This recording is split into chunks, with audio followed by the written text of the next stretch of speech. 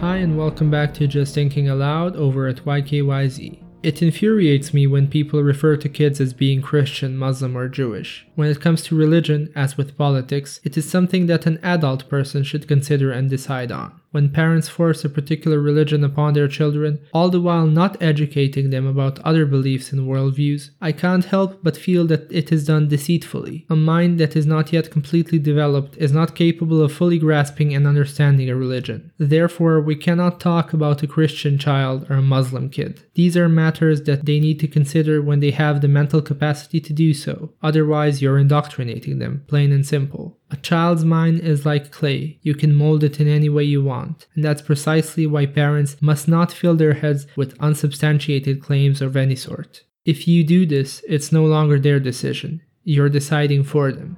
That was just me thinking aloud. Tell me your thoughts on this on ykyz.com. Thank you for listening.